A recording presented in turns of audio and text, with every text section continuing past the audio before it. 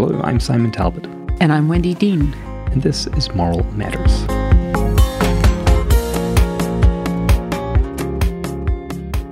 Today we're going to be talking with Mark Linzer and Michelle LeClaire. They are both physicians at Hennepin Healthcare. Mark is the M. Thomas Stillman Endowed Chair and Vice Chair for Education, Mentorship, and Scholarship in the Department of Medicine at Hennepin Healthcare, and Professor of Medicine at University of Minnesota, with a long history of studying physician distress. Michelle is a physician specializing in pulmonary critical care and sleep medicine at Hennepin Healthcare. She's the Senior Medical Director for Critical Care and Chief Wellness Officer. So we originally met Mark and Michelle through an article that had been written by Mark and a co-author in eClinical Medicine called Eliminating Burnout and Moral Injury, Bolder Steps Required. And this is an article which detailed some of the thoughts that they had about immediate ways to address some of the issues, particularly as COVID was coming along and was beginning to change our lives. And so we asked them to join us to talk about some of their ideas. So let's have a listen.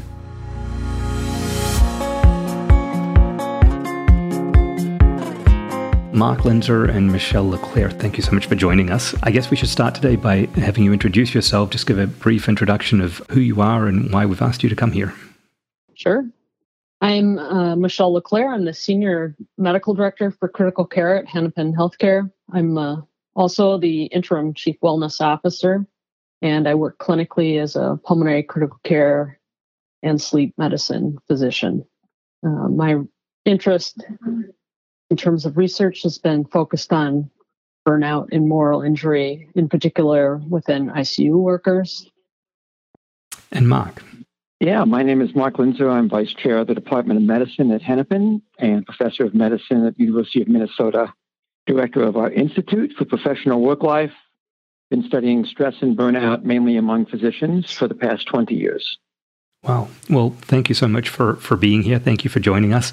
And thank you for both coming along. I think we'll start with Mark. Can you talk to us a little about your recent findings regarding clinician distress? Of course. Thank you for asking, Simon. So our recent findings, some are published, some not yet published. Most are national in scope, and all are consistent with very high rates of stress and burnout in physicians, advanced practice clinicians, clinical and non-clinical healthcare workers, including nurses, nursing assistants, and administrative leaders. I will defer to Michelle about our findings on moral injury. Thank you, Mark. So this started for me in order to give voice to moral distress in the setting that I saw it most. We constructed a brief moral distress survey based on Hamrick's gold standard measure of moral distress for healthcare professionals to administer to ICU providers and nurses. And what we found is that issues such as compromising patient care due to lack of resources, such as staff, lack of administrative support for problems that result in less optimal patient care, and providing non-beneficial care are kind of the leading issues in our ICUs.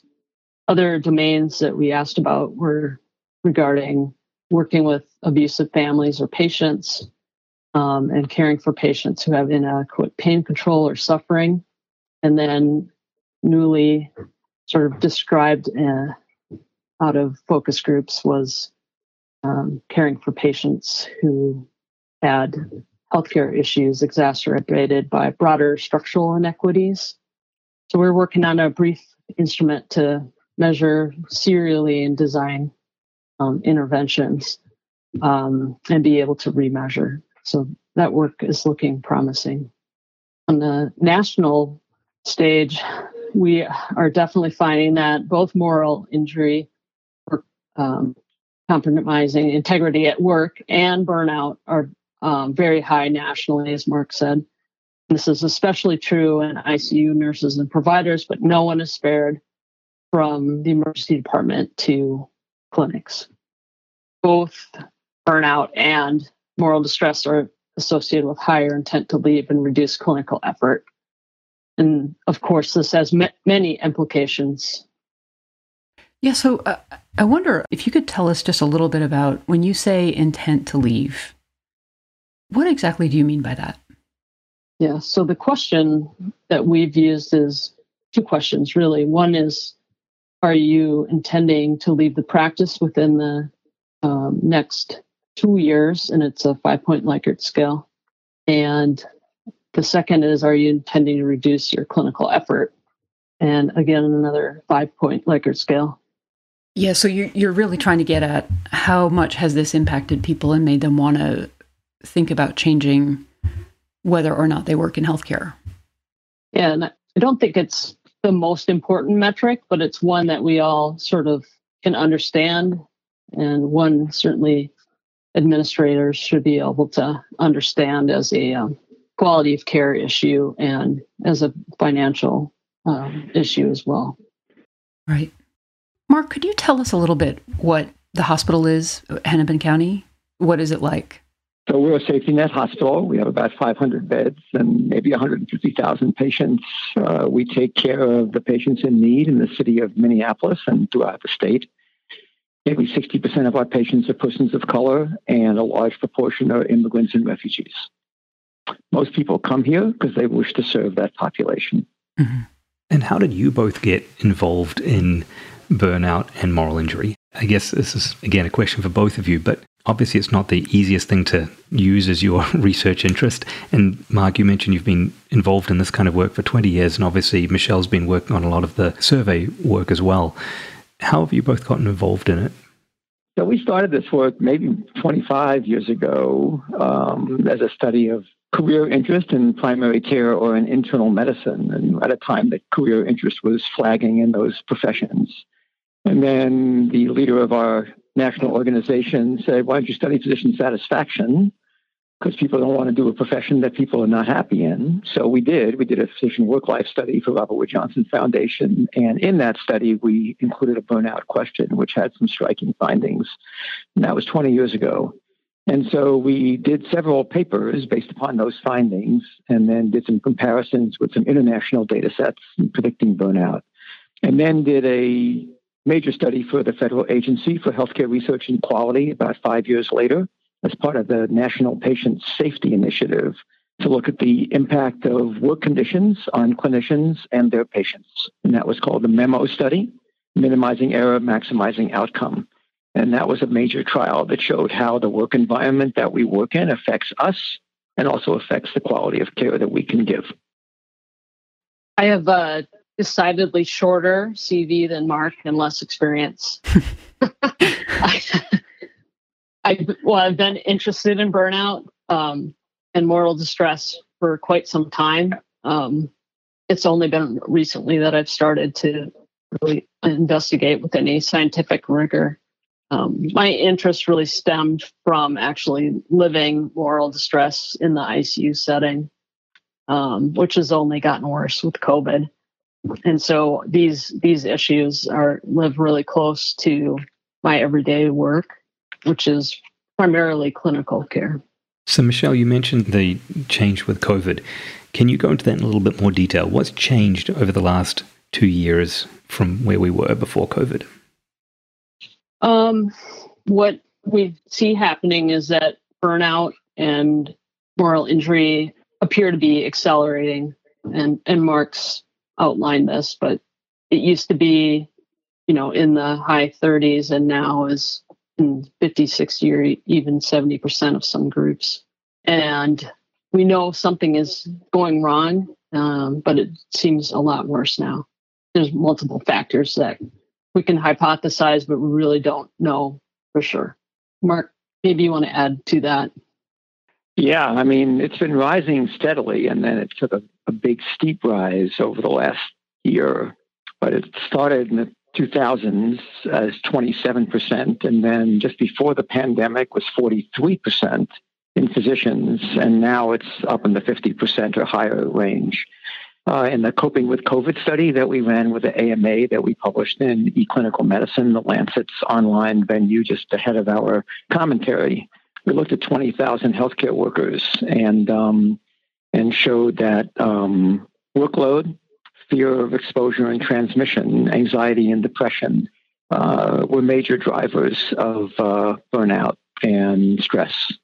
And there was a mitigator, which was a bit of a surprise, which is feeling valued by your organization was a huge benefit, dramatically associated with less burnout and lower stress.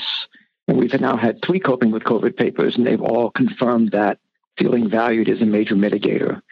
An enhanced sense of meaning and purpose is a little more nuanced about how effective it is at reducing burnout, but feeling valued is consistent.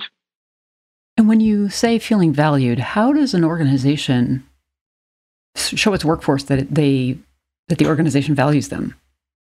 So that is a terrific question. And I say that with great sincerity because that is what we would like our next grant to be. It sounds easy to just have people tell you we value you, but as you know, that's not the answer. It's not enough. You have to act in a way that people feel valued. So if you're saying you're suffering on the front lines and you need time for basic needs or for someone else to take care of you, if no one's there to support you, then you don't feel valued. If you're left without sufficient staff or with too many patients or with too long a shift, and there's no time to reflect on the serious things that are going on in front of you, that feels like the organization does not value you. And so it's complicated. But as I've said all along, the most important part here is listening to people that are hurting and asking just what you asked me, Wendy. How do I make you know that I value what you're doing? Because I do. What do I have to do? And then doing it. Yeah, so it sounds like, first of all, paying attention to people, asking them what they need, hearing them, and then delivering it. I think that's the recipe. And I think the work Michelle is doing, which is getting at some of the specific pressure points that arise where this comes up quickly and urgently and painfully. Once you know what they are, then you can start asking at the right time. Right. How do you feel about this? What do you need? Do you need someone else to go in the room with you when this controversial, complicated problem is going on? How can we help you? How can we reduce the moral injury that is going on? What do you need? Mark, you have a tremendously longitudinal perspective on this. What has been the primary driver, in your opinion, of this change in valuing individuals? What was things like 20 years ago that have now changed, and what do you think is driving behind that? I realize this is not going to be an answer backed by research, potentially, but you have perspective, and I'd like to hear that. Well, that's the other great question, Simon, so thank you for asking it. Certainly one that I spend a lot of time at night thinking about. I'll start it, and then Michelle's got an answer to it also, which is crucial. But so I was doing some work over the weekend for a paper that we're resubmitting to the British Medical Journal that looks like it may get there on how would you design an organization that was supportive and caring of its workers. And I came across a reference to Susan Folkman's work back in the 70s, and she's the one who pioneered all the work on coping. And it says, work stress occurs when demands exceed internal and external resources to do the job. So both internal and external. And so what I think is happening is that both of those have really taken a turn for the worse lately. So a variety of factors were emerging pre-pandemic. And now there is this toxic mix of burnout, depression, PTSD, moral injury, and just general depletion, which seems to be all coming together. So prior to the pandemic, as we wrote in the eClinical Medicine commentary a few months ago, there was a known burnout predictors of what we call time pressure and the 3 C's.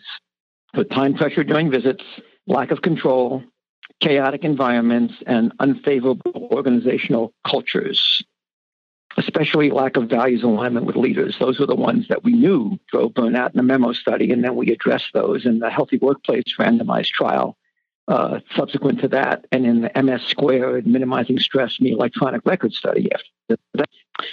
But now there is a year and a half of trauma without allowing time to heal and an attempt to ramp up the pace of practice due to lack of care for a year, what's been called pent-up demand, with coexisting health system challenges such as loss of personnel and poorly responsive systems in terms of necessary changes for remote care or telemedicine, which was very effective early in the pandemic. And so a lot of things are coming together. Michelle, you've got some points to make on that as well, I believe.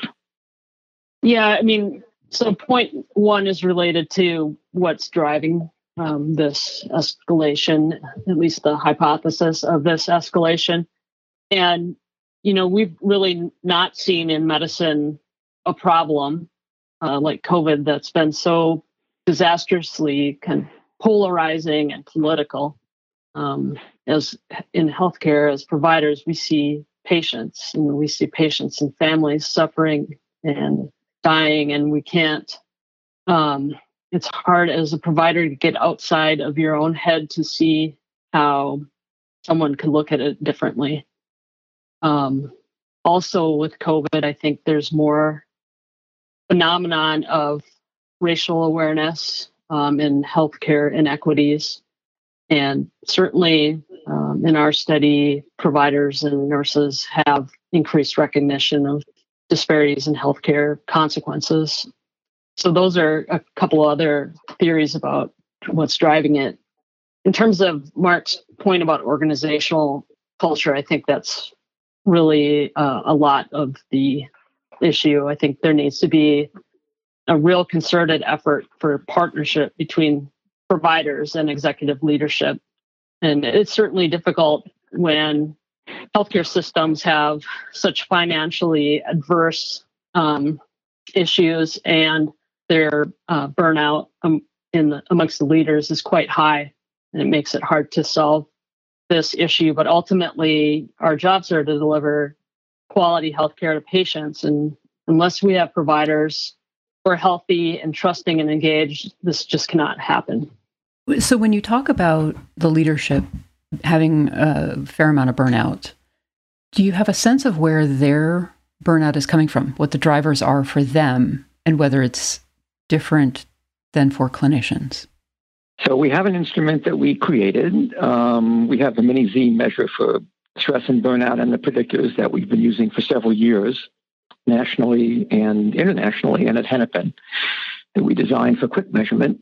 And you get a very good readout of what's happening with a unit or a department or an organization from those 10 questions. We've modified it for leaders. And so we have an administrative leaders Mini-Z, and we just added some specific questions to that. So it's now 20 questions, and we're getting ready to pilot test and validate that one. So I don't know the causes of it, Wendy, yet. What I do know is that it's incredibly prevalent and powerful. This has been a time that has tested leadership perhaps more than any other, the decisions leaders have had to make, and that probably there's been less resources spent figuring out how to care for our leaders than for the rest of us. And I think the leaders will definitely need some attention during this next phase of the pandemic.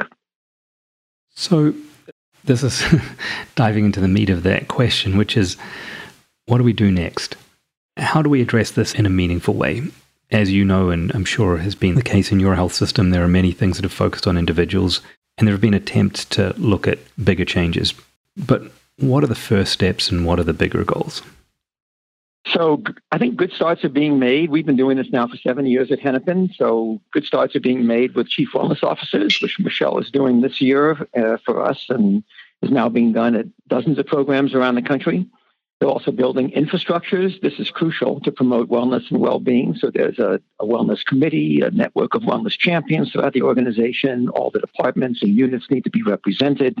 The good work you and Wendy are doing to inform people of moral injury needs an infrastructure to do that work on our behalf, to listen and to spread the word and then to spread the interventions that are done. Also, mental health supports and systems for depression identification, monitoring, and reduction are coming into place.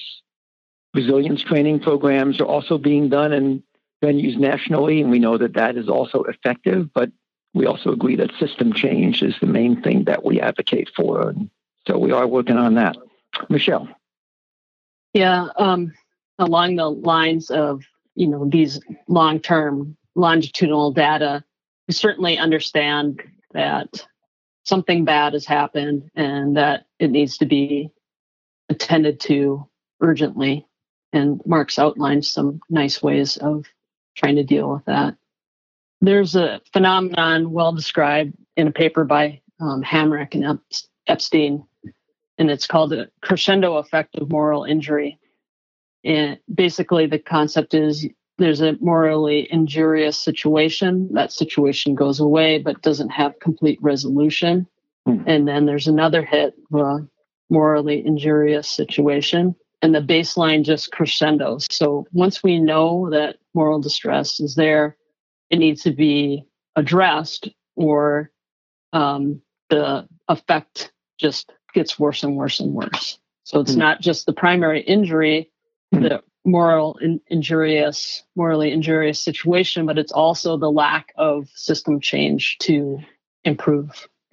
Right. It's the event and then a lack of resolution of that, and then repeated events, and there's where the system comes into it. Mm-hmm. So some of the things that we recommended in the article that brought you to us in the commentary, I just mentioned a few that was sort of if you had to start now, where would you start? Answer to organizations that want to start. So the first is placing burnout and moral injury on the organizational dashboard. So you're looking at it right along with everything else about quality of care and patient safety and patient satisfaction and anything else. Implementing mental health support programs so that there's on-demand counseling and mental health days available as needed, and flexible time for FTE so people can heal and take more time for themselves. A big one is right-sizing workloads to reduce time pressure. And I don't know that most organizations really reach out to workers to find out, how are you doing with your workload? What do we have to do to make sure that we have not exceeded your capacity to do what needs to be done? And then explicitly measure and report out on moral injury while developing programs to reduce exposure and recurrence. So I wonder if you have ideas about why it's hard for them to ask folks about their workload. That's another great question, Wendy. We should just keep going with this. So there's many questions you can come up with because they're all good. I don't know why it's really so hard. I know the easy answer, which is just organizations are under tremendous financial pressure right now after the pandemic to try to recoup. They also have a huge amount of demand for patients for primary care and elective surgery, but people are still a little bit nervous about opening everything up. It's just a very hard time to slow down and ask, can you keep up with this? And yet that is the question. And in some ways, I mean, I'm always hopeful when we have a conversation like this that we can figure out a way to show people how to ask that question. How does an organization ask its workers, how are you doing about the work that you're doing? I think it's the right question, Wendy. My worry is if we don't ask it, then it's a piece of the value question, right? Mm-hmm. If we're not asking, we're not answering, we're not providing. Yeah, it's really hard to make sure values are completely aligned. And if we just keep coming back to the patient and the patient's care, a lot of the solutions become more transparent. For example, we're not particularly good at matching up operational challenges to provider needs in terms of helping facilitate working to the top of your license, certainly, efficient patient care and the like. Yeah. We also included a couple of ideas there about promoting equity by gender and for racially minoritized groups, because we just recently published a paper that showed that for women and persons of color, this can contribute to high stress and burnout if the environment is not supportive and welcoming. And then another of our recommendations is the one you asked about, Wendy, which is about addressing burnout in leaders and making sure that they're able to ask that question and have space to do that and respond to it within themselves and from their organization. And so we actually have a nice scale for measuring values alignment with leadership that we've used for years. It's incredibly informative and highly related to burnout in us and adverse outcomes for the patients. And then we also recommend measuring trust in the organization, which is a parallel measure to the feeling valued measure, but it's a nice short 4 or 5 item measure. We have a couple of articles coming out about that, and one in JAMA Network Open last year about the importance of trust from the clinicians in the organization. And then maybe finally calling out suicide prevention as an explicit goal of the organization so that people know that this is something we care about. And we want to make sure that if you're hurting, there's no stigma. We are there for you and setting up programs to do that. So Simon, those are some of my ideas about the menu, if you will. Yeah, thank you. Things to do. Thank you very much. I mean, I think it's interesting when you talk about trust. Trust is so entwined with alignment of values and caring for your faculty and your staff. So I think that's such an important one that sort of underpin many of the other areas. You know, if you trust your leadership and if you have aligned values between your frontline staff and your leadership, it makes it much easier to do some of the other things, like focusing on mental health, like re-engineering chaotic environments, like looking at workflows and considering equity, and all these things become much easier when you're working as a team rather than as individuals. But the hardest thing about trust is that for every one incident of distrust, you have to have 5 incidents to 9 incidents of rebuilding the trust. So it's critical for leadership to really gauge that carefully. Right. To maintain trust rather than to lose it and try and get it back again. Right. Secure trust, not swift trust, is the phrase I learned in some of these articles that we wrote. Simon, the list you just went through is exactly, you couldn't have summarized our work any better than what you just said about what we think it takes to build a healthy organization that will be good for its workers, its clinicians, and its patients. Those are the things. And when you build those things, Wendy, I would hope that maybe the ratio of untrustworthy events to trustworthy wouldn't be as steep. Once you have some secure trust in your organization, if things go wrong, you might give it a second chance. If all those things Simon just listed that define a healthy work environment were present. Right. I think that's a great place for us to wrap this up. And I really appreciate both of you coming and sharing the work that you've done and thinking through with us some of the questions that don't have any answers. Yeah, thank you. And we're so encouraged by all the work you're doing to try and put some science to the feelings that many of us have. Well, just right back at you for the work that you've done to champion this cause of moral injury prevention and to highlight it so the world knows it's there, to give voice to what we see and the work that Michelle is doing. And thank you for that. Thank you so much for having us. Oh, it's very much our pleasure. Thanks so much.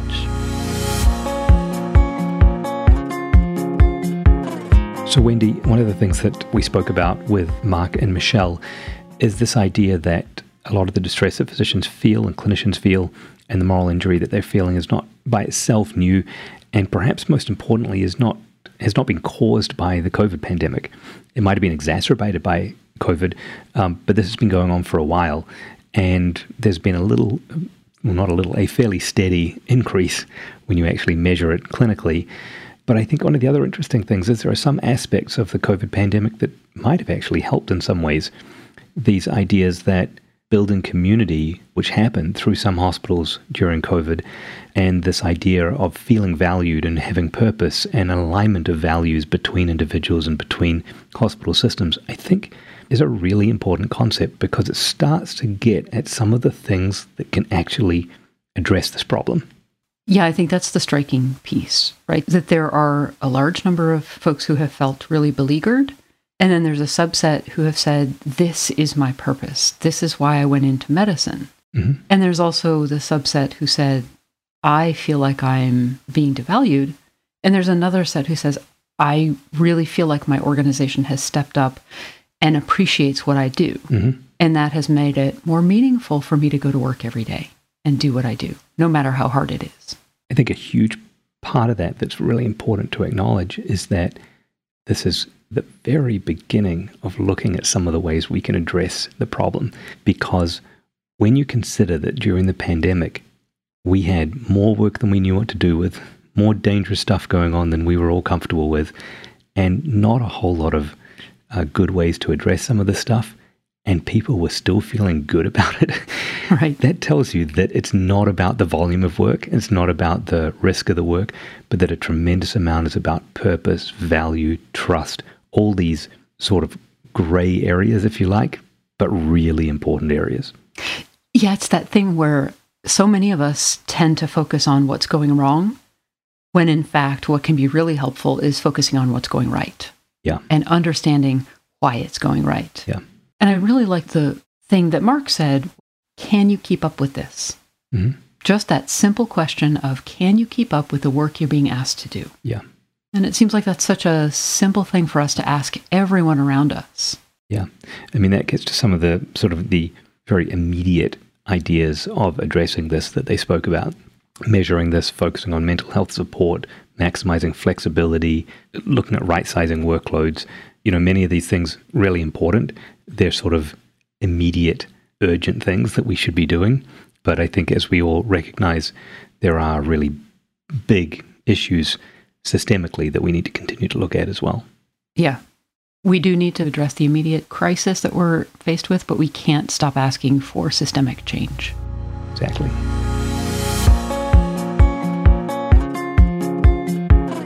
So thank you for joining us for Moral Matters. Our producer is Dave Young at Widget Studios. To learn more about the nonprofit Moral Injury of Healthcare, you can go to our website at fixmoralinjury.org.